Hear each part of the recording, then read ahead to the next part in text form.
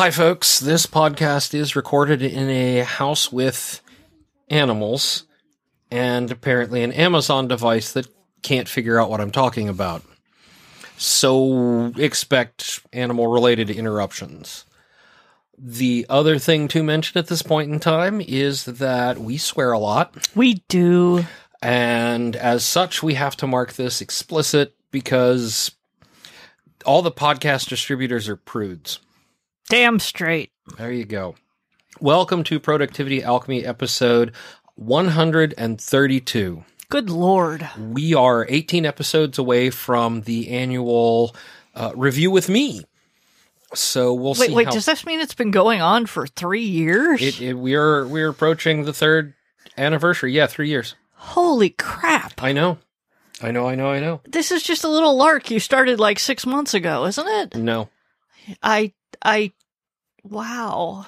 I mean, linear time, man. Yeah, well, how many little larks did you start that are still going?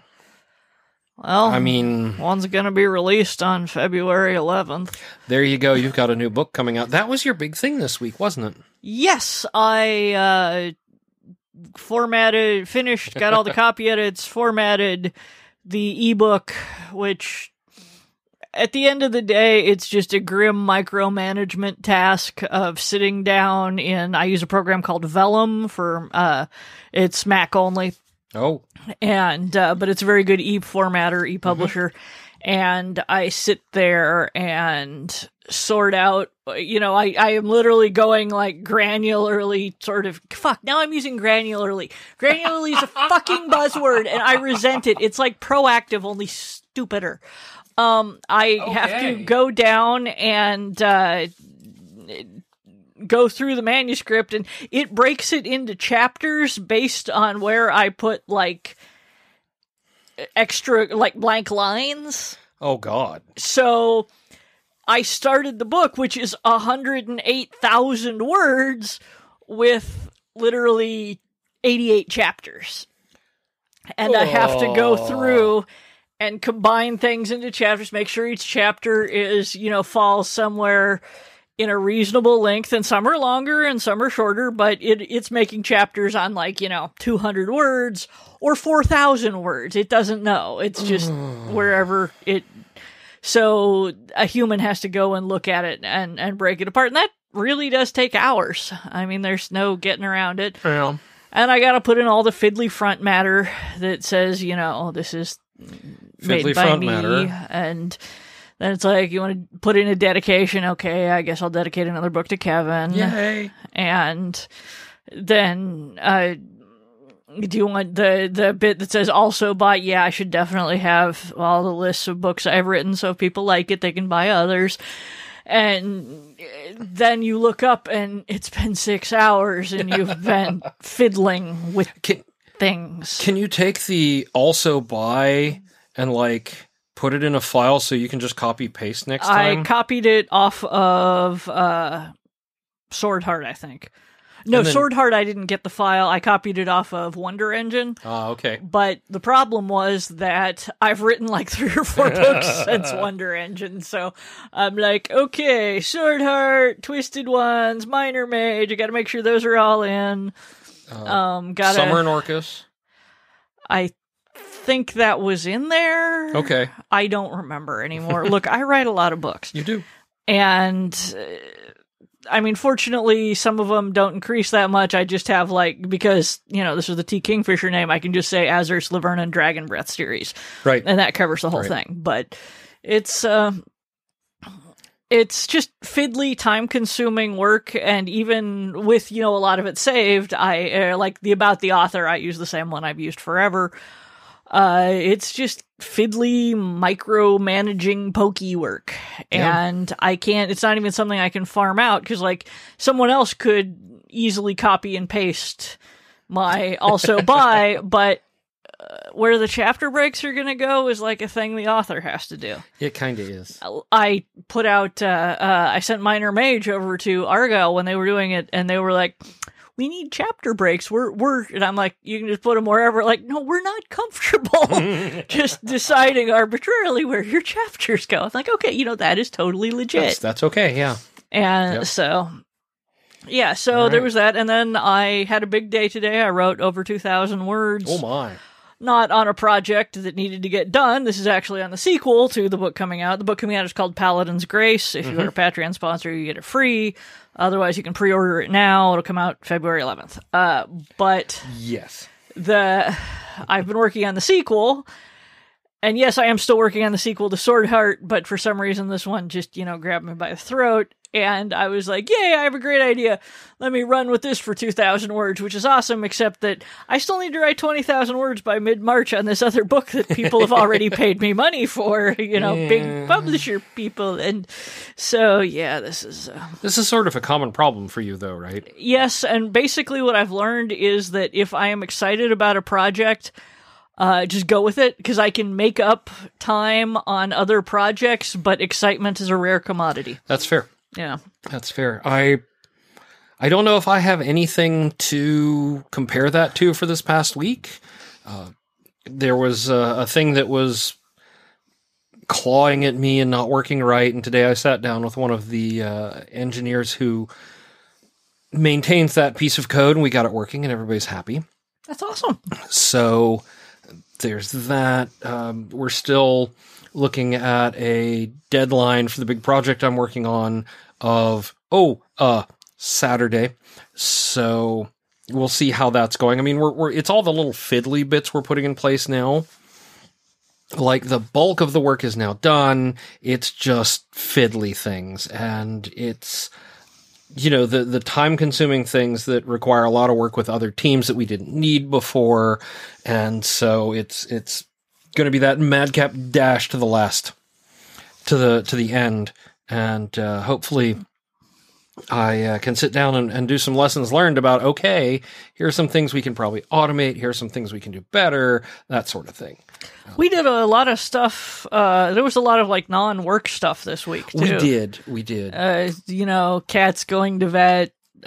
We went out and helped our buddy Shepherd pick up some new sheep. Yes. Which is, fun, but did involve Kevin physically wrangling sheep, which is not a thing he'd ever done before. Still a little sore.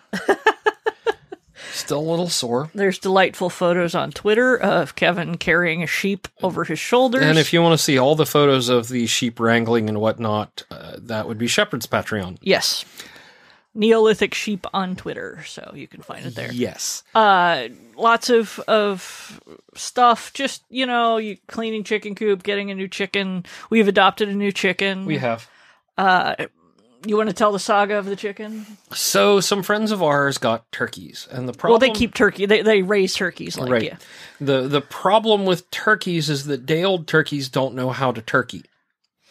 Day-old chickens already sort of have this, there's a food thing, I will peck at it, I will scratch the ground to find more, there is water, I will drink it.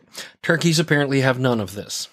And I should say this is domestic turkeys. It is wild turkeys are probably better. Domestic turkeys, we have done a disservice to the bird. Oh, what a disservice. Anyway, so they got a baby chick who knew what to do to sort of show the turkeys what to do. And it worked great. Yeah. And now they have an extra chicken. And they don't keep chickens. They don't keep chickens. So the day before we went to get the sheep, because these friends of ours also had the transport cage for livestock. Yes. They delivered both the cage, which we put in the back of the truck, and the very small, little, fluffy chicken who I don't think is a Buff Orpington. I'm wondering. And so she just got released into the wider chicken yard today after spending a couple days in the transitional coop, which is also where the grown-up Buff Orpington likes to sleep often if she isn't wedged in next to Large Rooster. She is the color of a Buff Orpington. She is floofy like one, but she has fluffy feet, which is more of a Cochin thing, and we don't know. Or there's also the chance that she is a very small, very young Brahma. Or a Bantam Brahma or a Bantam something. Brahma, yeah. So this is going to be exciting because mystery chicken, apparently. And she's sweet, and Kevin, of course, is a sucker for any animal with a tragic backstory, and raised by turkeys is, of course, like, literally our buddies with the turkeys were like, we have a chicken who is a solitary chicken who doesn't know how to chicken and was raised with turkeys. Who do we know who will take a chicken with a tragic backstory? And so far, I don't think turkeys don't roost. Not the same way. Not the same way. So I mean, they do in trees, but not quite like chickens. Yeah, so she hasn't been roosting. She wants to sleep on the ground. I've literally had to pick her up and put her in the nest box in the evenings. Tonight, her first night out of the coop by herself, she decided she was going to sleep on the ground near the edge of the fencing, which is like saying, "Dear raccoon, please come eat me." Yeah. So I moved her into the coop, much to the loud dismay of one of the leg bars. But it all seems to be settled now. I'll take a peek on the cameras later. The big thing is that, other chickens will be mean to a chicken they perceive as different, and so all the other chickens have to peck her so that she knows they are in charge. And they did that yesterday. And honestly, although she's, she runs from the big chickens the way that smaller chickens always do, pretty much. Yeah. They aren't so far they have not, knock on wood, tried to murder her or anything, which is the important thing. Only chicks they have tried to murder in the entire time we have had chickens have been roosters. Yes. The hens do not like rooster chicks. No. Which is interesting. Lorge is just like, oh, look, it's a small thing, and walks on about his business. The hens are like, there is a dangerous man in here, and I have seen them just, I had to rescue famously, Dotson had all of his neck feathers just pecked out. And to the point where he had kind of welts and was bleeding, and so we had to keep him in until he healed. And I thought, it's very strange. They just hate on this one baby chick I have here and rooster, so that explains it. So, I don't trust anyone who says this is a sex link or these are only pullet hens or whatever. I will let the chickens...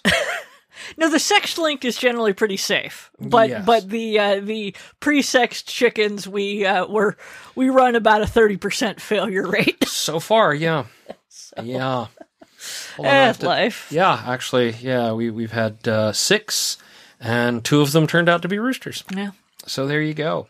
And the hens knew way before we did. Oh, absolutely.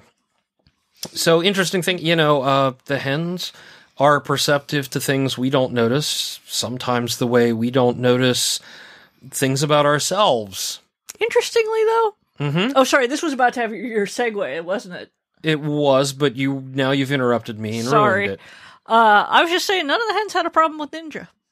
No, well, Ninja was full grown, and the moment Ninja could get out, Ninja left. Well, Ninja wasn't full grown at all. Ninja was a little chick, was a chick, but much bigger. Much than bigger. And also when Ninja escaped. Ninja never was in the coop by himself. He was just like, nope, I'm going to live in the tree over here and all this. So that's, that's why they haven't had a problem with him, because he's always been sort of on the other side of the fence, which is fine because that's not their space. And when he's inside the fence, he's always like... He's very polite. He's very polite. He doesn't hang around with really the ladies much. He likes to sleep on the other side of the fence from them, so he's very close, but there's a barrier between them. So yeah, they're he all sort in... of snuggles next to them through the fence. Yes, during the day. At night, he sleeps in a tree outside it. Yes. He will go in.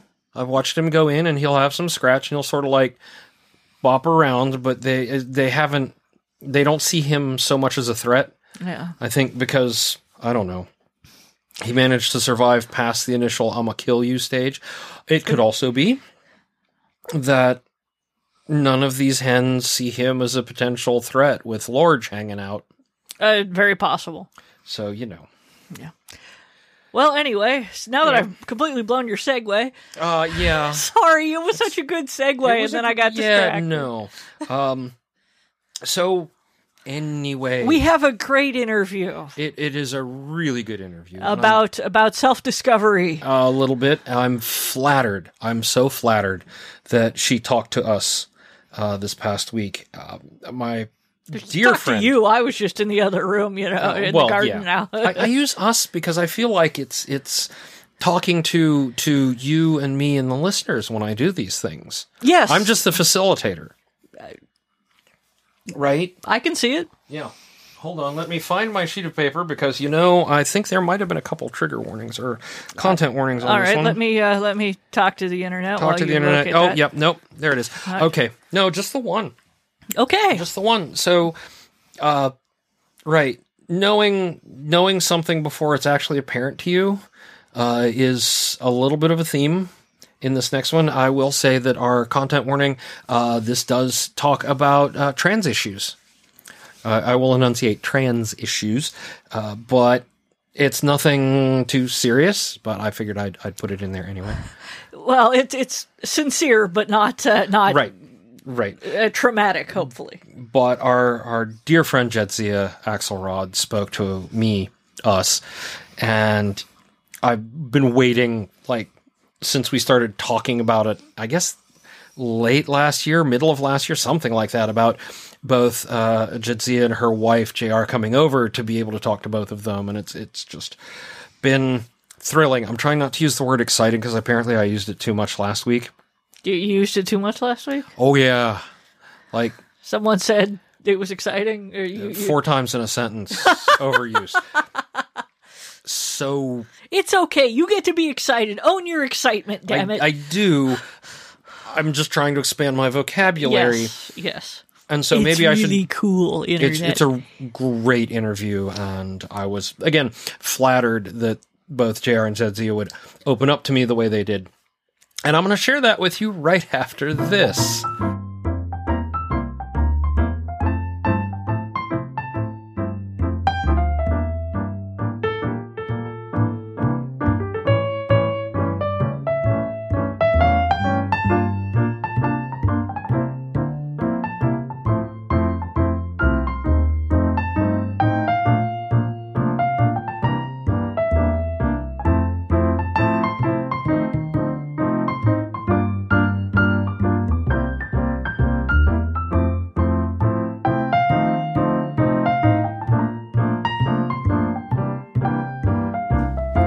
Hi, folks.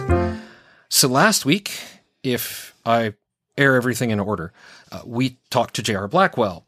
The other half of this partnership, J.R.'s wife, Jadzia Axelrod, is here with me. Hello. And we're going to talk about how she stays productive, I hope, and various other things. I mean, we spent, 20 minutes, I think, on nothing but bags last time. We have a lot to say, JR and I, about bags in general. Yes. We use a lot of bags in our life. Mm-hmm. We've destroyed many a bag. Oh, yeah. So we have bag opinions. Yeah, and I'll try not to cover any ground that she did. Well, we'll find out, yeah. And I was mentioning that I still have, I have storage containers of bags I don't use anymore upstairs. So I'm with you on that. So can you introduce yourself and tell us a little bit about what you do? And that can be both daytime and hobbies kinds of things. You know the drill. Sure. Yeah. My name is Jadzia Axelrod. Mm-hmm. How do you do? I do a lot of things. I'm primarily a writer. I used to do a podcast called The Voice of Free Planet X, which you were on. Yeah, we had a great time recording a couple crossover for Hidden Almanac. Yes. Yeah. That's currently on hiatus, and the main reason it is on hiatus is because I have a small child, Wednesday, who is delightful. Yes. And I also write other things. I write a comic called, and draw a comic called Frankenstein Support Group for Misunderstood Monsters, which is put out by Quirk Books, and you can find that on the Quirk Books website. And I am also the author of the upcoming graphic novel from DC Comics, A Galaxy, the Prettiest Star, with art by Jess Taylor. And that will be out in 2021, so after, I'm assuming, this comes out? This should be, if I'm reading my calendar, people should be listening to this the last episode in January. All right. So it's timely. You got time. Yeah. You got time to pre-order or what have you. So that's I'm on impressed. down the road. I didn't know about the thing with DC Comics. I'm impressed. Oh. That's awesome. Yeah, I've been crowing about it, but clearly not enough. So let me crow it again. Yeah. This is a book with DC Comics. Yeah. It's called Galaxy, the Prettiest Star. It does not star any characters you're thinking of. Mm-hmm. And that is all I can say about that. But there was actually a really nice write-up about projects that DC is doing in the coming years, and they mentioned my book, and they said a little bit about it, but I don't remember exactly what they said, so I'm going to say nothing. Nothing. Yeah, okay. In order to yeah, not we get don't want to... But look that up. Just Yeah. search for me and DC Comics, and you'll see it. It's a wonderful book. It's a dream project. I can say that. It's something that It's amazing to work on it because it was a dream project for me now, as who I am in this 2019. That is the year we are almost done with. 2020 when this comes out, but it was a dream project for me now. It's a dream project for me as a teenager, and it's a dream project for me as like a 9-year-old to be writing in DC Comics and playing. Yeah, no, that's huge. That's a huge thing. So, how do you keep yourself organized with all this going on? It's a struggle. I won't lie. It is a struggle. I have a lot of different methods, but I haven't found one that's like, this is my hard, fast one, because things change day to day. I do a lot of my writing when Wednesday's napping. 2 days a week, my mother-in-law, JR's mom, comes over, and she's a very lovely person, and she takes care of Wednesday so I can get some serious writing done and some organizational stuff done. The main methods I use are, I use a Google Calendar a lot, and the Google Calendar has little deadlines marked on them, so I can see what's coming when, at a glance, which is very easy, and it's connected to JR's Google Calendar, so I can also see what she's up to and her deadlines, and that's been very handy. I do like bullet journaling.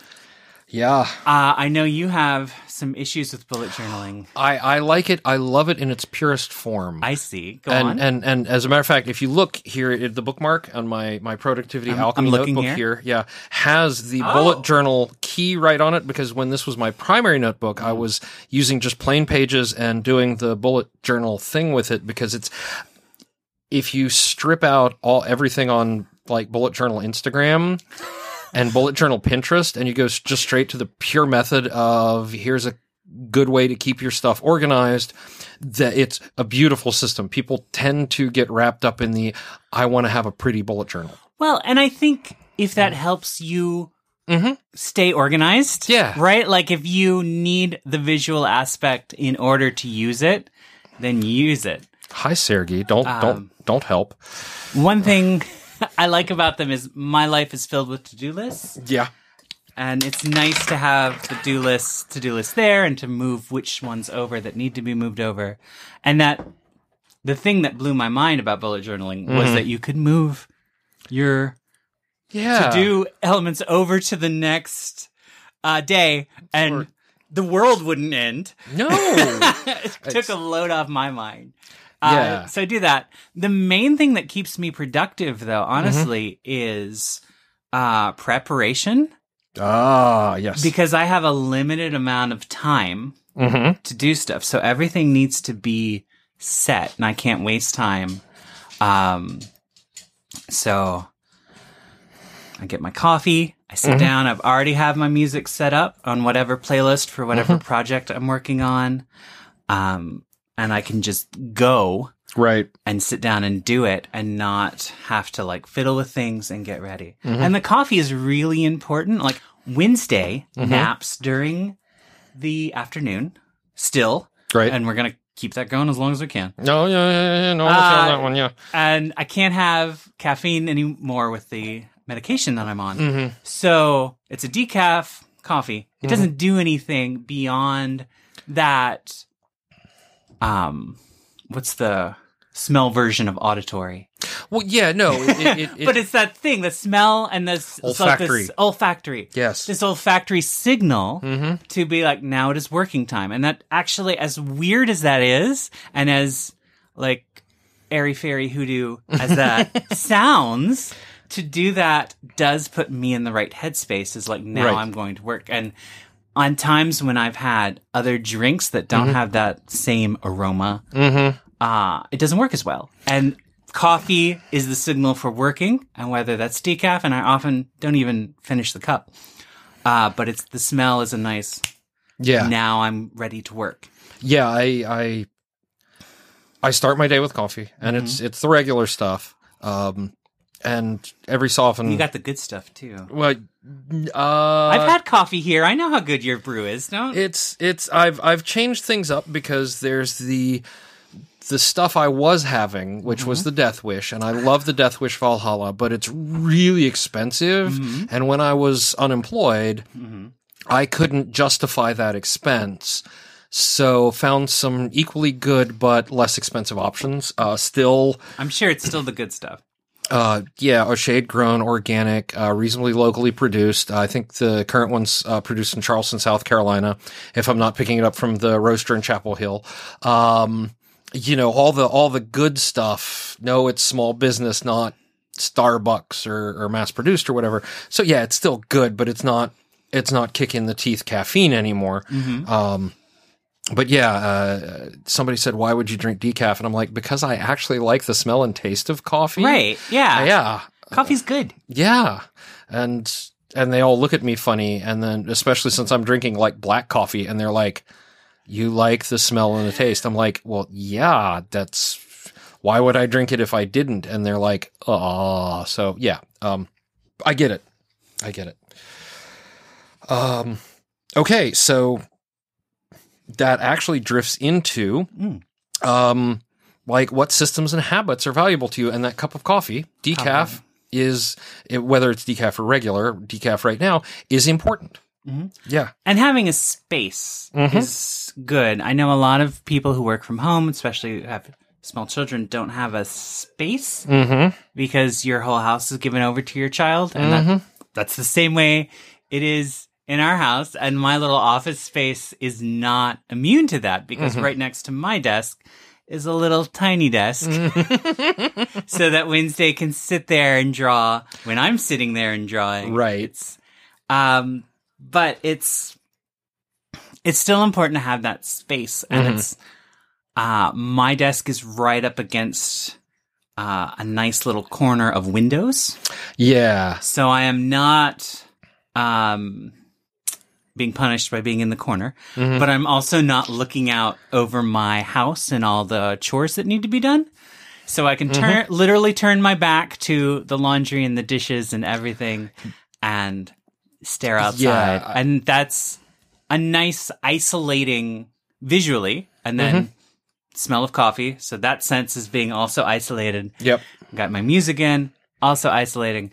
And it's kind of creating this little sensory womb that allows me to create. I like that phrase. That's great. And I have to do, and this is, and I try to do something similar when I go to the coffee shop. I try to get a window seat, have my headphones in, got that thing. Because sometimes, you need to get out of the house. Well, and therein lies a tale. Because I was at a thing that DC Comics held. Right. And they had one of their big name writers. I'm not going to say who because this is not a positive story about them. But they were up on stage, and I was in the audience with a bunch of other new to DC writers. And he said, do you have any questions about working here? I was like, oh, I got one. Yeah. I'm a parent of a baby. How do you do this? How do you write? And also, because I knew that he had children, how do you have children and also have this career?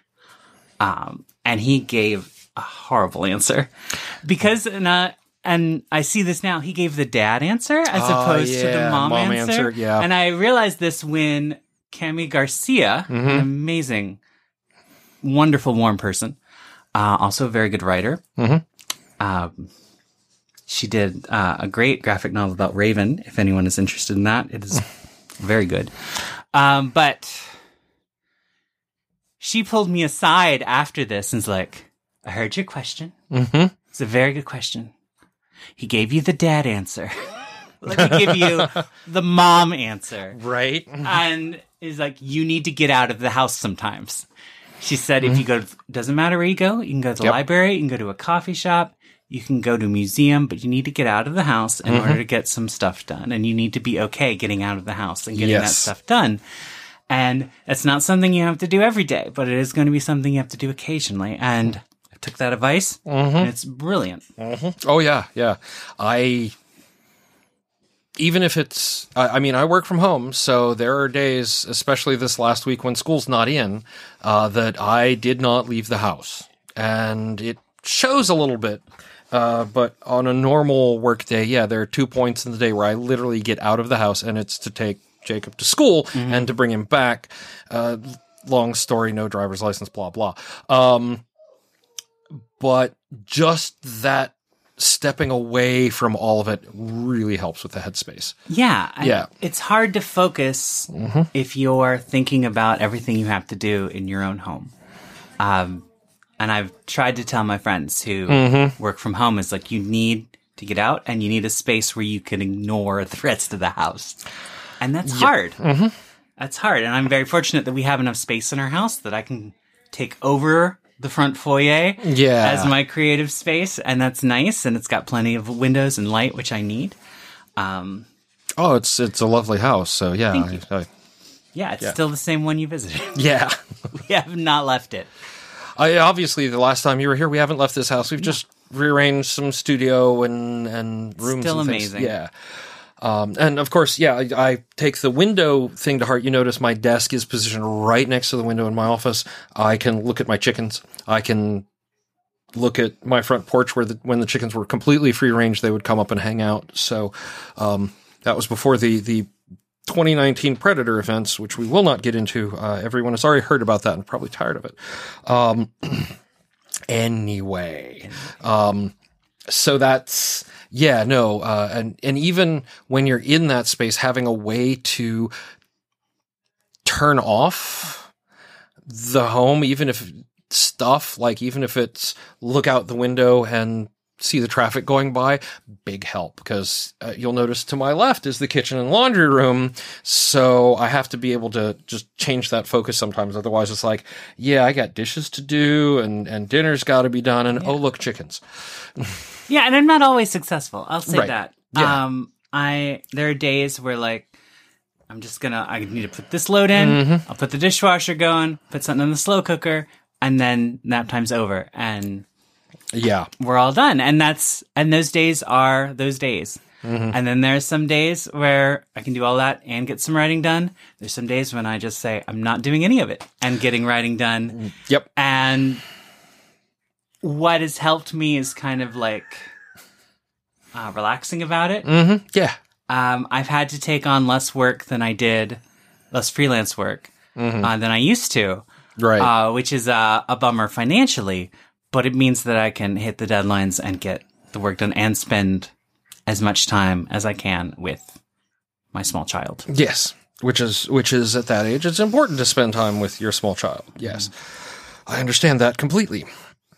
So through all of that, how do you decide what to do first on a given day? On a given day,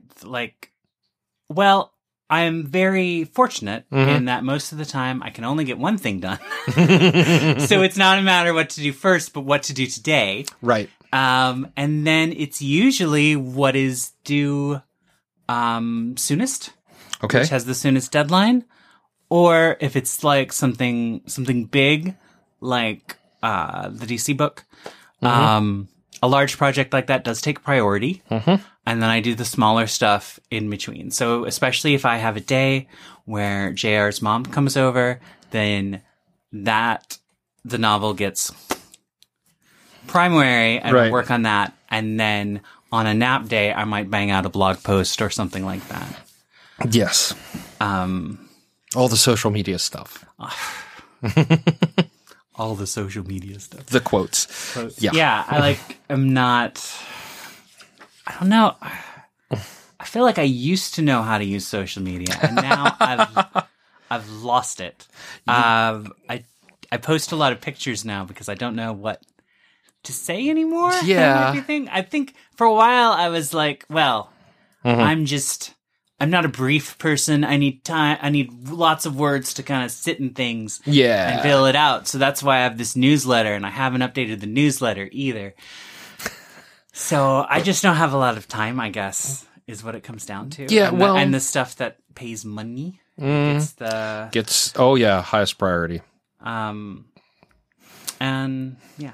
Yeah, I mean, that's, I'll be honest, that's why I'm not, except during holidays and weekends, I'm not on Twitter bang, bang, bang the way I was. Now that I have a job again, I kind of important to be focused on that, and then peek in, like, oh, I need to break away from work, but I'm waiting for somebody to respond on Slack or something. So yeah, I'll just go over here and look at Twitter while I wait. Yeah. That sort of thing. It's also changed. Yeah. It used to be not a global communication network. It used to be something that we all kind of just were on and our friends were on. And now it's like, let's check the news on Twitter, which is probably the worst thing to do. Absolutely. The worst way to get your news. So I think the fun has gone out of it a lot for me. I've been thinking about that. Yeah. And this is every time I consider just leaving everything, something happens that's like, oh, God, I guess I should keep it going. Yeah. And stuff like that. And part of it is, here we tangent. That's fine. No.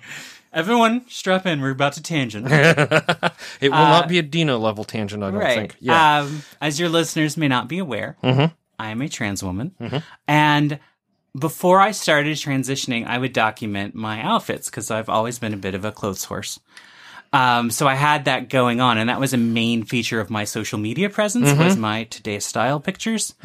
And when I started transitioning, I made the decision to keep that going, even with everything that comes along with that. And that's not something every trans person does. Some people want to wait until they are more confident with their presentation and look. And that is fair.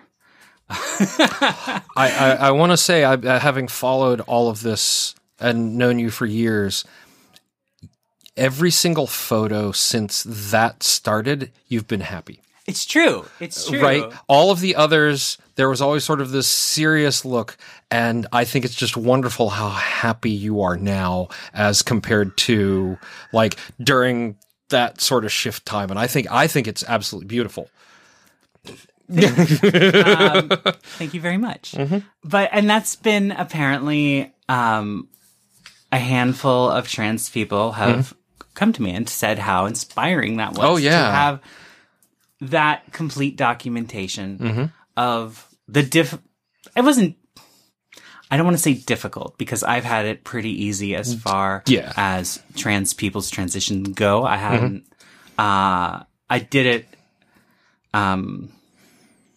when I was pursuing freelance employment, so I didn't have to worry about job stuff. Right.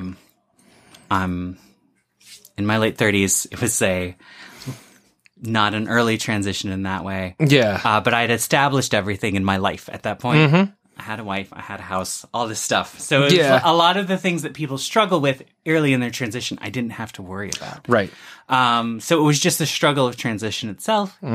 And like it's hard. It's something that you have to work at and figure out, and it's very awkward.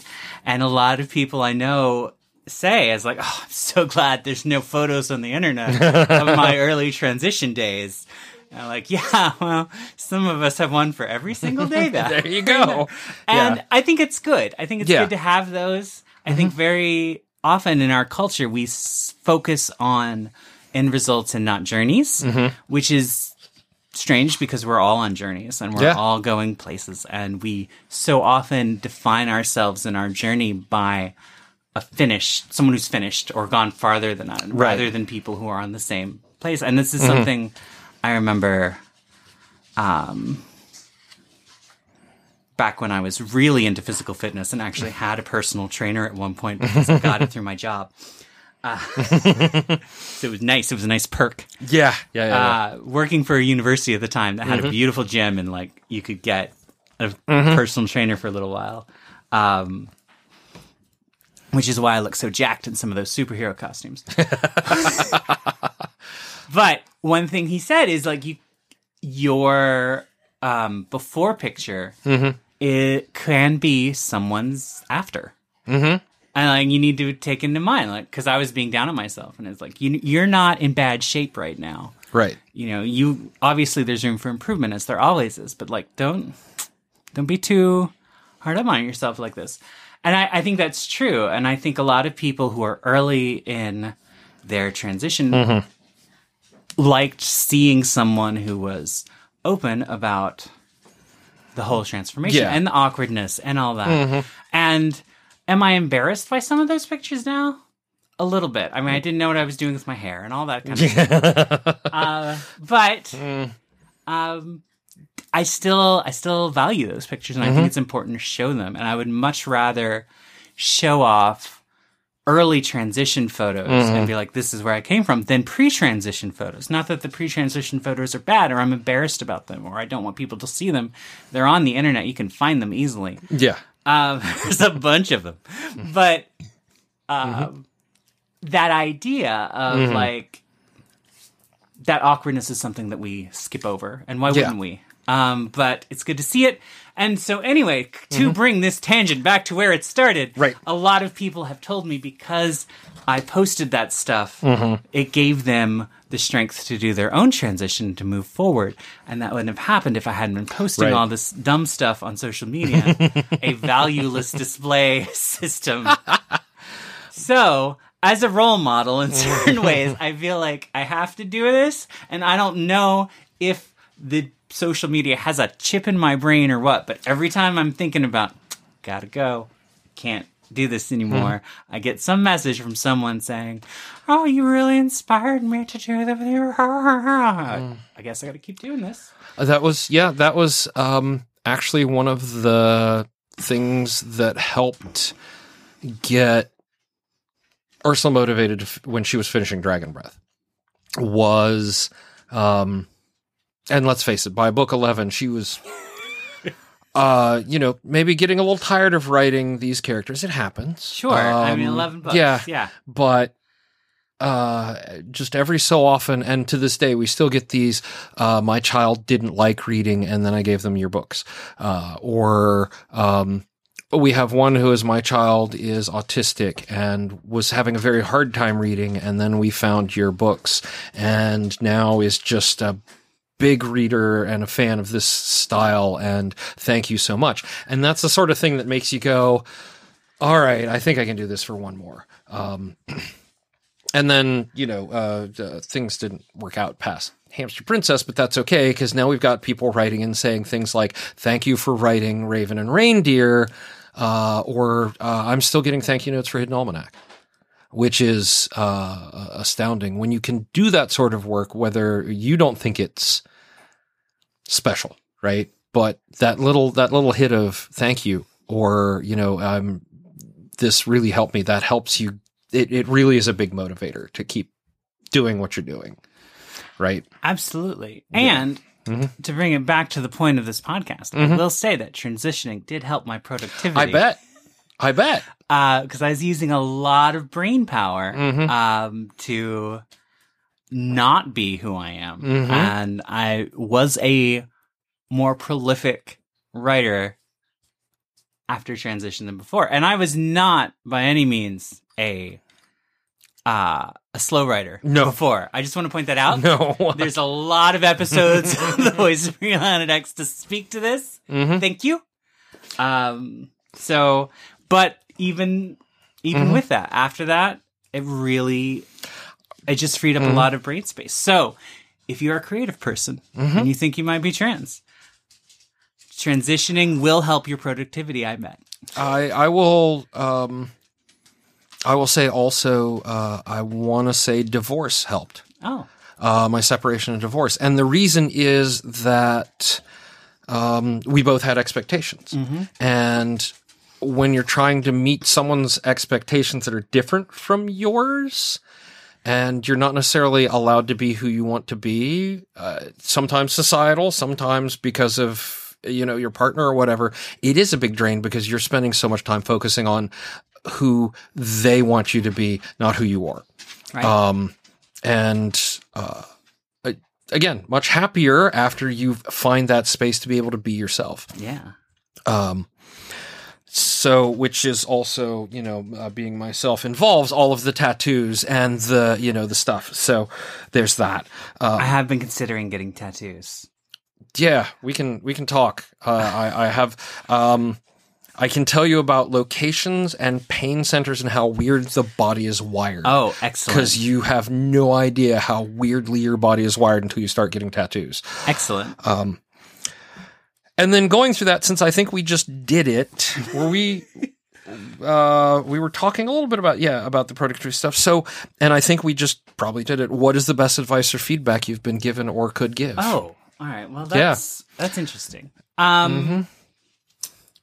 Well, my go-to for this has always been way back when I was a little baby writer. I went up to Neil Gaiman. He was a very warm, open person who would do this thing where you went up to him and he would look into your soul and give you the appropriate advice. And I know this is true because he did it to me. He did it to Murr. Yeah. Murr has a great Neil Gaiman story. And I was reading an interview years ago with Brian K. Vaughan, and he talked about how Neil did the same thing. So this is just what he does. I don't know if he does this anymore because we all get older and he's a different person now. But if he does, give it a shot. Could be worse. Still a great writer. Oh, yeah. So what he did is I went up to him, got my book signed, and asked him if he had any advice for a young writer. And he looked deep in my soul and told me what I needed to hear, which was talk in your own voice. Yeah. Which was really helpful.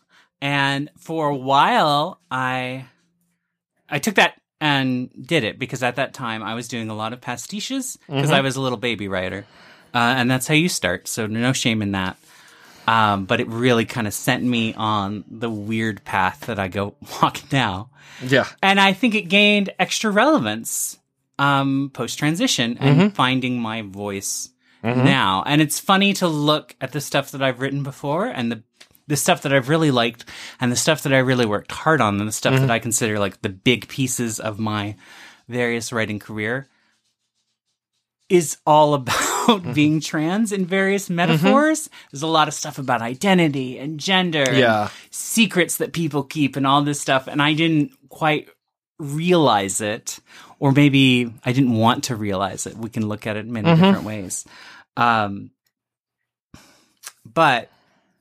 now that I am open about that and I'm more comfortable talking in my own voice in a actual literal way. Yeah. That's become very helpful once again. So thank you, Neil. And it keeps becoming more and more relevant. And I thought it stopped being relevant for a while and then I transitioned and it became relevant again. And it turns out, oh, wait, it was relevant all along. Just that, except I was just looking at the wrong voice. Yeah. Right. Exactly. Who knows? He may have seen more than I suspected the whole time. Yeah. He'll do that. He will. So that's probably the best creative advice I've ever been given. What I've been given. Oh, that's good. Is just to do your own. Because I have a friend, Chris Morse, who does an amazing podcast, or used to, that is also on hiatus because he is also a parent now. Super Villain Corner. Yeah. He's got 2. So, yeah. But anyway. Well, 2, you can still do man-to-man. When you hit 3, then you have to work on a zone defense. Right, because you only have 2 arms. Right. And, it turns into a whole other thing, yeah. But I gave him some advice a long time ago, because he is he's a gentleman of size. And that means that as an actor, which he was, and a very talented one at that, there's only so many roles. And he kept showing up to auditions, and there's like the one role for a heavyset dude, and it's him and this other actor in Philly who's also a heavyset dude, also very talented. Right. And it's like, so we're up for this again. Yeah. Like every audition. And he's like, I just don't have the shows I want to do. And I said, well, you should just make your own. And he's like, that's crazy. And I'm like, is it? Is it? Yeah. And we talked about some stuff of things he liked. And it's like, the statement of Randolph Carter, the H.P. Lovecraft book, is a monologue. It's like, you could just do that as a one-person show and do it. And he's like, I could. And then he looked into it and it's like, oh, I could. Yeah. Oh, yeah. And then he did. And now, of course, he's writing his own things. He's performing in them. He's doing amazing work. He's a very talented writer in addition to being a director and an actor. And I feel very proud because I was like, you don't need to wait for permission. You don't need to wait for someone to give you a role or a part. Yeah. Or a thing. You just need to do it. And that has served me well, just doing it. And that has definitely served him well. And I've given that advice to other people. And the ones who have taken it have done very well. And the ones who have not taken it are still waiting for the right thing. For the right thing. Yeah. And I hope they find it, honestly. Yeah. But I think we are fortunate enough to live in the time of the internet, where a lot of the things you can do, you can just do. There's the Clay Shirky quote, which is that publishing used to be an industry and now it's a button. Right. And so, like, if you really want to just get your stuff out there, you can. And if you want to play in various mediums, you can. And you don't need to... you don't need all the infrastructure and the permission and the gatekeeping that you used to. You really needed this stuff to do anything. And now you don't. And I think that's really... To not take advantage of that is kind of silly. Yeah. But I'm going to say this, not to prevent people from doing things, but to say this is very helpful and will help you on your journey. Before you push the button, get an editor. Sure. Get a proofreader. It is very easy to publish things, but these are two particular skill sets you might not have and that will improve the quality of your work, whether you know it or not. I mean, editors are always great. Proofreaders are always good. Yeah. Always good to have second pairs of eyes and all that stuff. Beta readers, but also at the same time, if you are hesitant, just do it. Just do it. Yeah. I mean, it's not gonna break the world if you have a typo. Do you want to present high quality stuff? Of course. Yeah. But I know people who are like so hung up on presenting high quality stuff that they never start. Yeah. No. And that's like I've go make mistakes. Be wrong.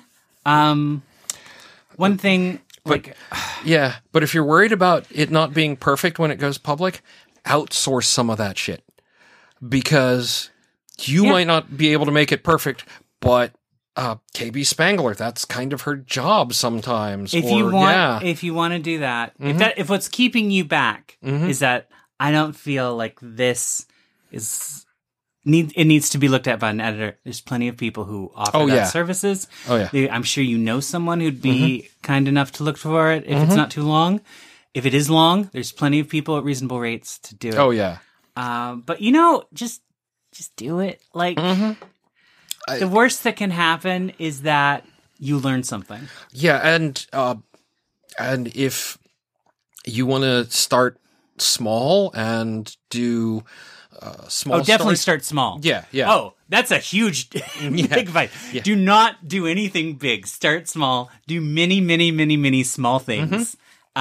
You will learn more from doing lots of small things than you do from doing one big thing. Yeah, if you saw the number of small, short narratives, many of them incomplete, that came before Digger, or all of the short stories that were written before Black Dogs, or Raven and Reindeer or Twisted Ones. It's all, the starting small is a great thing, because if you start small and you build towards it, you're not looking at this insurmountable thing like, oh, this is so much work. And, oh, this is, if I had known 6 years ago that it would be 6 years and 900 episodes, we probably would have never started Hidden Almanac. Right. Because you look at it and that's really big. We started small. Three episodes a week. Actually, we did one, and then people were like, "We want more," and so we did. Yeah, because it was great. But we started small on all of it. The first Kevin and Ursula Eat Cheap was 15 minutes, and I think that's the way to do it. Yeah, I think a lot of people get hung up on wanting to make their epic, and it's like, oh, speaking of advice, my first agent, looking at my second book, which is trunked at the moment and possibly will always be. It happens. Yeah. But her criticism of that, and I think this is something that a trap I fall into and a lot of writers fall into, is that there was too much in it. She's like, you will write other books. You don't have to put everything in this book.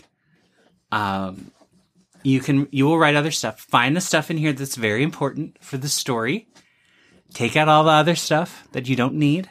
And just write this book. Don't try to write your entire career in one epic novel. And that was very smart. Yeah. And something I definitely needed to hear. And it's a trap I still struggle with. And it's something that I'm thankful for good editors who help me see when I'm trying to do that and help guide me to where I'm going. Yeah. Why is this makes no sense in the terms of plot, but it's really neat. I've had to have this discussion with Ursula as well. Yeah. It's hard. It's hard because, there's no rules. You're making it all up. Yeah. So why not put all the stuff in there that you like? Put as much as you possibly can in. Oh, wait. Yeah. Maybe I should save this for the next one. Because you're a writer, which means I've dropped that lid twice now. There will be a next one. It may not see the light of day, but it doesn't matter. There will be a next one. I've never known a writer who just stops writing altogether. Right. Yeah. You know what? I'm just going to leave that pen lid on the ground. That's where it wants to be right now. It craves the floor. It craves the floor. This is the second jump, so fine. It can stay down there until Sergei finds it and decides to knock it all around and make a whole bunch of noise. Or we wrap up this interview and I cap it and put it away. All right. Do you want to talk about success or failure first? Most people want to do failure first because that's the easy but sad one. No, let's talk about success. All right. How do you celebrate I love success? Yes. Do you celebrate your successes, and if so, how? Yeah. Well, I am always one of my life philosophies is that the easiest way to feel like a failure is to not define success. Okay. So if you are trying to do something and you don't know what the end goal is, don't know what the successful end goal is, other than an amorphous, I'll be famous or whatever. Right. You're always going to feel like a failure. And that was a problem I had for the longest time. And so now I define success in very small ways. And this has been great because it means I am achieving success constantly. And also I can prepare for it. Right. So, for example, with this DC book, there's a lot writing on it. There's a lot of pressure. Right. There's not a whole lot of trans authors in DC Comics. Yeah. I am one of 3. Okay, so just a little pressure there. Just a little pressure. Yeah. I'm fortunate in that 2 very talented women have come before me, and that's great, and they have paved this way. But there's a lot of pressure on the book for me for it to be a success because of that. And I want it to be a success so that DC Comics and publishing at large takes more risks as far as hiring more trans people. Right. And I think that would be great. So that's a huge weight. I can't think about that. Right. I cannot look at this book and say it only is a success if it's a financial success and they hire more trans people later. Right. That is madness. So I have to look at the things I can control. And I was like, it's a success if I finish the script on deadline, which I did. There you go. That. It is also going to be an amazing, wonderful success when I hold the book in my hand. That's a thing that's going to happen. They've spent too much money on it for it not to happen. All the checks have cleared. They're going to print this thing. Yes. So when I get that box, even if it's just like, advanced reader copy, and I hold it in my hand, success. Like, that's happened. If the sales do well, that'd be amazing. If the sales don't do well, it doesn't matter because I had the success. I got it in on before deadline, and I'm holding it in my hand. Those are the 2 successes for that book. That's how I'm defining that. Yep. And I will not feel like a failure when all's said and done because I have that. I didn't have this attitude with my other book, The Battle of Blood and Ink, and I paid for it. Because I was too concerned about what was going to happen after it came out.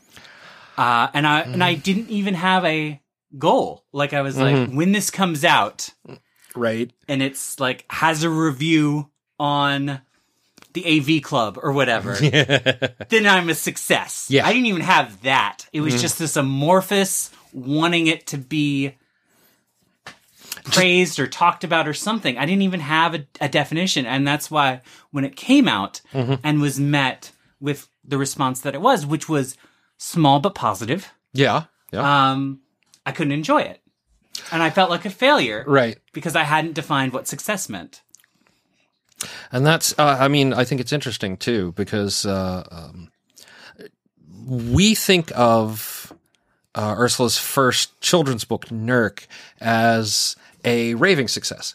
People loved it. It got rave reviews. Oh my God, it was her first published novel. She got to hold it in her hands. I was actually there the day the books arrived for her before they hit the stores, all that sort of thing. It didn't earn out for I want to say almost a decade. No, it can't have been almost a decade because it earned out, I guess, 4 or 5 years. It took forever to go to even a second printing and earn out. So, in a lot of ways, from a publishing standpoint, it was not a success. For Ursula, though, and for me is sort of Ursula adjacent, it was an amazing success because you could walk into goddamn Barnes and Nobles and there it was on the shelf, right? And you could hand it to a friend and, oh my God, the audiobook, if you didn't hear the full cast audio version of Nurk, absolutely amazing. Still, from a as a publisher, they would have just gone, but we debugged it. Well, debugged. We talked about what all those factors were and why Dragon Breath was so very different. And, from a publishing standpoint and from all of the things, that was very successful. But at that point, it was a different definition of success, right? Because that first one, the definition of success was, oh my God, it exists. Not... and that's the best, I think that's the... I think... I want to say... Toni Morrison said this, but she said, the only thing that matters is the work. Right. And, what happens after the work is not something you can control, and it doesn't affect the work. The work is unchanged. Yep. No matter what people say after it's done. And so I'm try to hold on to that. Yes. I'm not always successful, but I'm trying to, and definitely with Galaxy, which is such a big book, to have that be the focus, and that I did my part, I did it well, and then I'm going to hold the book in my hand. That will be a success. Hold on, I'm writing down that the quote real quick because I'm gonna want to look that one up and link it later. I hope it's Toni Morrison. I'm going to be so embarrassed if it's someone else. We'll fix it in post. I'll just come in and dub over you. Right. There you go. That'll be much less embarrassing. Yeah. I won't do that. We all know I won't do that. So, all right, that takes us to the other side of the coin. How do you deal with failure or when you miss a goal? Well, we talked about this a little bit with the bullet journal as I just move it over to tomorrow and deal with it then. Right. But as far as larger stuff like that, I mean, we can bring up the Trunked book, Way of the Dodo, which I worked on steadily for almost a decade, for a long time. Just draft after draft after draft, trying to make this book work. And there came a point, it can't have been a decade, maybe it was just 5 years. It was a long time, though. Yeah. It was a long time, and it came to a point where it's to make this book happen, I'm going to have to do a lot more research and completely start from scratch. And I was like, I'm not going to do that. I'm not going to do that. We have done all we can. Yep. Maybe one day I will come back to this with fresh eyes. I will come back with this excited to do more research. Because it takes place during the 1800s. And that is some depressing history to delve into if you're not doing like a gaslight romance where everything is fine and happy. And like, I wanted to do something very realistic. And it was like, gah. It was the research alone was wearing me down. And then the writing of the book to try to translate this research into a world of fiction and to have it still be a fun read. And also all this other plot stuff that I was trying to put into it. It was just like, I can't keep doing this. It's not going to work. I'm going to close the book on that and I'm going to start something new. Because it just won't work. And that could be considered a failure. You could see that as a failure. Yeah. I don't, because I learned so much rewriting. Yeah, that's what I was going to say, but that as with most things of failure, if there's so much to learn from it. Yeah. No, there are two books. There's at least one book that every so often comes up from Ursula that went to the publisher, went through the round of edits. It didn't work. She's got it back now, being sent out to other publishers to see what they could do. I mean, just sort of this back and forth. And a lot of it's what mattered is she wrote it, and what she learned writing it, and editing it. Because I think a lot of the learning on that one was in the edits, not in the writing of the book. Yeah. And it's especially like you see rock climbers. Yeah. Right. And maybe they like do something amazing, an amazing chasm, or they climb Everest or whatever. None of them are like, man, I wasted so much time on like rock walls and smaller mountains. I shouldn't have done that. I was like, I think in creative terms, we get, again, so focused on the final result. We forget that like as human beings, we have to, grow. We can't just skip to the end. And that is a process and that takes time. And that means building muscles and learning skills. And especially with writing, I mean, there's a reason that really talented writers are middle-aged and older because you need that life experience and you need that writing experience of just doing it over and over again to get good. Yeah, there was actually a thing going on Twitter earlier today between with Rebecca Roanhorse, I think, and talking about when her first book was published. Scalzi talking about how his first book wasn't published until he was in his mid-30s. And that is young. That's young by a lot of these standards. This is something that was wild to me at a DC event that I was there because I was with a bunch of writers who are far more accomplished. Cami Garcia is one of them. Oh yeah. A bunch of others, and these are people with like New York Times bestsellers under their belt and movies based on their books and like all this stuff, and they are all older than I am, and I'm sitting there, a woman in her late 30s, the young punk in the group. Right? And that's why I'm brought in, is for this youthful energy that I bring for being in my 30s. Yeah. Because that's writing. Yeah. And I think that's a lot of creative stuff. I think there are people who are really talented and have that talent right off the bat in their 20s and early 30s, and that's possible and that's beautiful when that happens, but that is not the majority. That's not, yeah. And that's why those people are pointed at and held up as like, wow, how amazing. Because it's not common. And like, you have to work really hard to get good. And like, I couldn't have written Galaxy 10 years ago. Right. I mean, beyond the fact that I would never have written it because of that would have been pre-transition. I just also wouldn't have the skills. And there's a lot to that. And we see it. I've seen it a lot in art discussions, right? Someone usually younger, usually excited, possibly just out of art school or whatever, is like, how do I how do I become successful at this? How do I, and the answer is draw a lot. Right. Draw everything.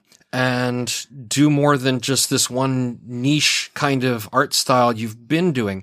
And they always look very disappointed at this. Everybody wants a trick. And Yeah. at that age, I wanted a trick. And that's what I was hoping Neil Gaiman would tell me. And he obviously didn't, and told me what I needed to hear. Mm-hmm. And I think that's it. It's like we all want to skip to the end. Yeah. We all want to skip to the end, no matter what we're doing, whether we're writing or drawing or transitioning or anything. We all want to get to the end part where we've already done it and we're looking back and it's like, look how great this thing I've done. Yeah. And that was an attitude I had for so long as well. Mm-hmm. It's like I was constantly wanting to look back at things and be like, and I was done with that and we did it and now we're here. And it's a punishing way to live. Like you're ruining your own life by focusing on that. And instead of being in the moment and working on where you are now and making your successes incremental as opposed to huge. Got to work towards that one big thing and nothing matters but you're going to torture yourself. You're going to torture yourself. But if you're like, I need to finish this thing today, this small thing, this 400 word piece, I need to finish today. And then you do it and then you feel great. Yeah. I need to turn this in before deadline. That's my only success here. It's my thing. If I do this, I will have succeeded. Yep. And like doing that, was great. Mm-hmm. So yeah, I think it's, we all want to skip to the end and you can't. Except for the person who fast forwarded this far, because that's the end. And you missed out. Yeah, I know. Anyone who skips the interview to go straight to the badge code that happens shortly after this, you guys miss all the good stuff. You miss all the good stuff. So, all right, where do we find your stuff if you're ready to share? Oh yeah, I mean all over the place. The Hut Central Hub is Axelrod.online, which is the website, and that's got links to all my stuff. It's got links to the podcast, it's got links to the comics, it's got links to everything. It doesn't have a link to Galaxy because there is no place for Galaxy to live on the internet yet because the artist is still working. Give them time, people. Who knows? By the time this one goes live in about a month. Maybe if there'll be a pre-order link by then. If there's a pre-order link, it will be on Axelrod.online. And I will make sure it's also in the main show notes. So there you go. Yeah. Know that if one shows up, I will put it up there immediately. I'm more than happy. On Twitter, I'm Planet X. On Instagram, I'm Planet X. I usually go through social medias when they first pop out and just claim Planet X, and because that's my thing. That's my thing. It used to be my stage name when I was in the Freak Show, was the man from Planet X. So that's why I keep that. That's a good one. Yeah. Yeah. So Planet X Twitter, Planet X Instagram. I'm on Facebook, but why would you want to go on Facebook?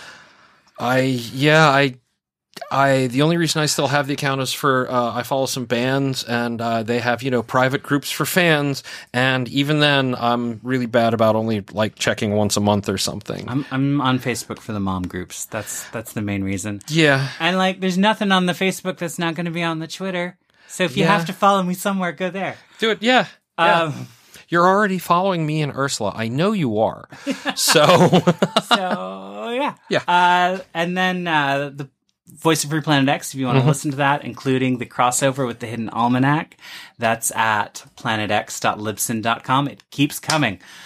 Planet X, if you just search for Planet X and Axelrod, you will probably get everything easily. Yeah. So planetx.libsyn.com. I don't think there's anywhere else I am. I mean, website, Twitter, Instagram. There you go. Yeah. What more you need? I'm not on SoundCloud. No. That's a scam. It's not a scam. It's not a scam. I don't trust it. Like right. At any moment it could I know some podcasters use it, and I feel like at any moment this could just disappear, and there goes your show. Well, that's why I like Libsyn, is because they're just like, do you want to publish to this thing? Click. Here's how you set it up. Okay, click. But it all goes through Libsyn. Right. And you're paying a service, so if it disappears, you can at least be like, I paid for this. Give it back. That's also why in my backups, there's every single episode of Productivity Alchemy. I did have an accident with a backup where I had eaten the very first episode of Hidden Almanac, but a fan had it archived, so I was able to retrieve it and put it back in place. But, backups are important, man. I have been podcasting so long. Mm-hmm. Because I started, I think, 2006. Yeah. Several years before we did. I have backups that are literally burnt CDs. Yep. It was a different time. Yeah, I know. Oh, no. I can only imagine if Mur still has backups of some of the old stuff, right? I bet they're also burnt CDs. They might be. I know. So. Zip discs. Right? Oh, my God. So many people use zip discs. I still have some in the attic. I think I might even still have a drive in the attic, but I wanted one, and by the time I could afford one, we had already passed the technology onto something else. We just about the time I stopped using them and got a CDRW was about the time that zip disks started having click of death problems. So it was like, whoo, talk about good timing. Yeah. But so there's that. Thank you so much. Thank you. No. I mean, I am a fan of the show, so this is a success right here. There you go. Yeah, finally high five. There got you go. on Yeah. Productivity Alchemy. Got it. There you go. And but yeah, thank you so much. And for the people at home, we will be right back after this.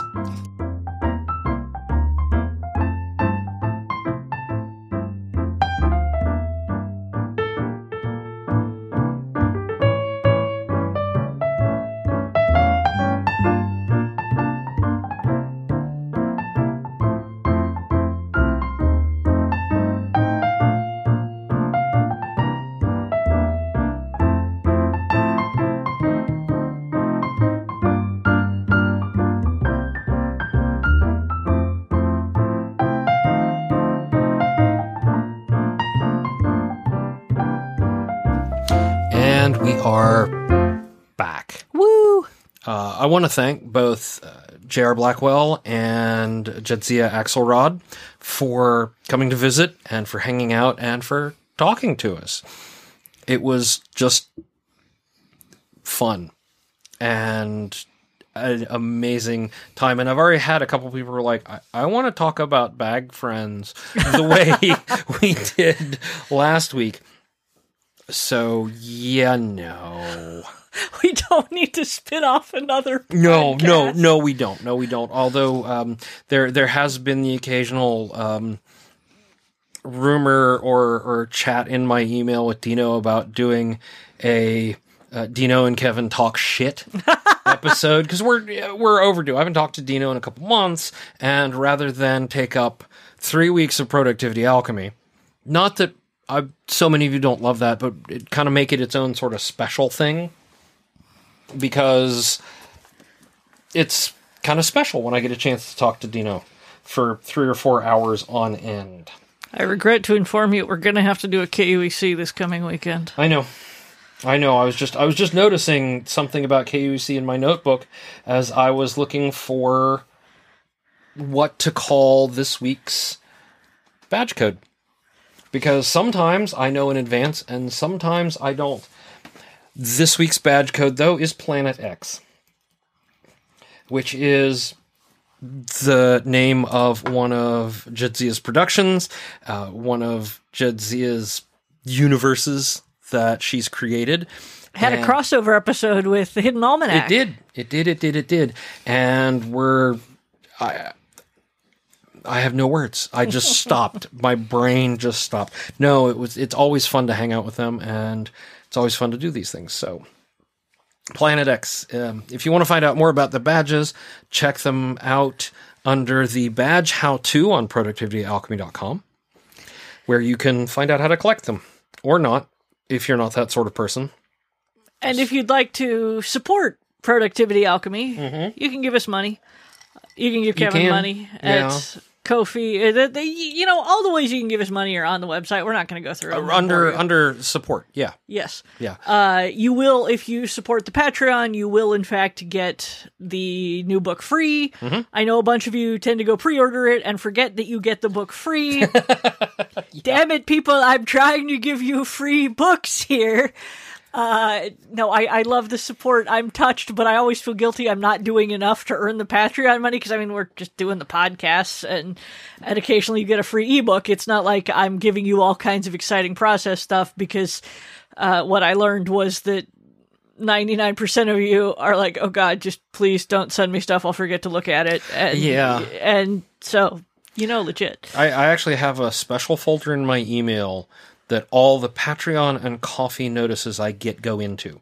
Yeah. Not the ones about the like when somebody gives a donation, but more like I support, I think it's Mona Robot. Ah, yeah. Who is an incredible artist. I gave her money once on Ko-fi, and then I became a patron. Mm-hmm. And so all the notices and things end up in that folder, and I can just go through them at my leisure.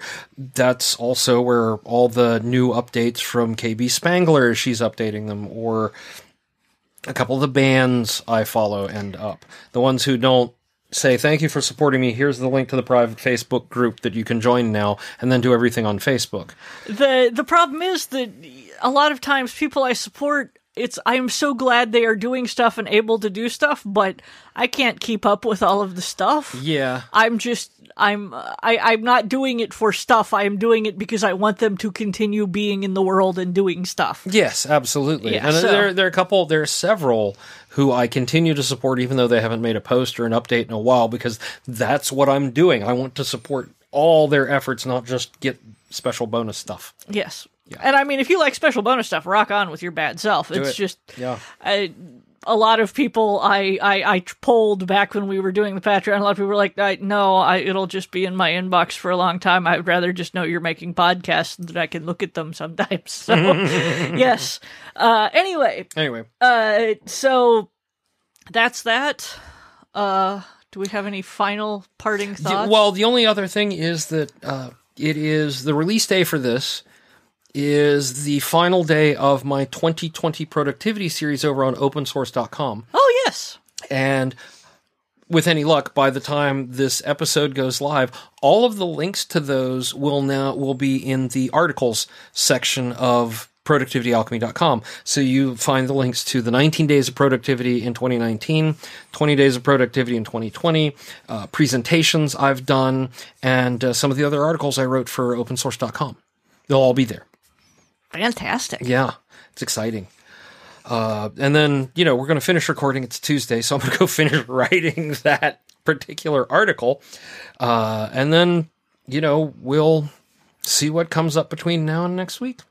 I'm going to be honest, Internet. I'm going to go play a little game called Factory Town, which is like cute Factorio, and you set up little supply lines, and it's adorable. Honestly, after I'm done with the article, because I'm about 2/3 the way done, I'm probably gonna hit what is it? Human Resource Machine is the one. It is a puzzle game that is programming a little person to do a job. It's very strange. And sometimes, like last night, I found myself breaking out pen and paper to try to figure out exactly how I was going to make this work with the options available to me.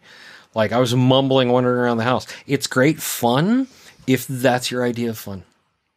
Alrighty All then. right, yep. So that's that. So have a good week, folks, and remember, stay productive. And go to Twitter to see Kevin carrying around a sheep and looking brooding and manly. That too.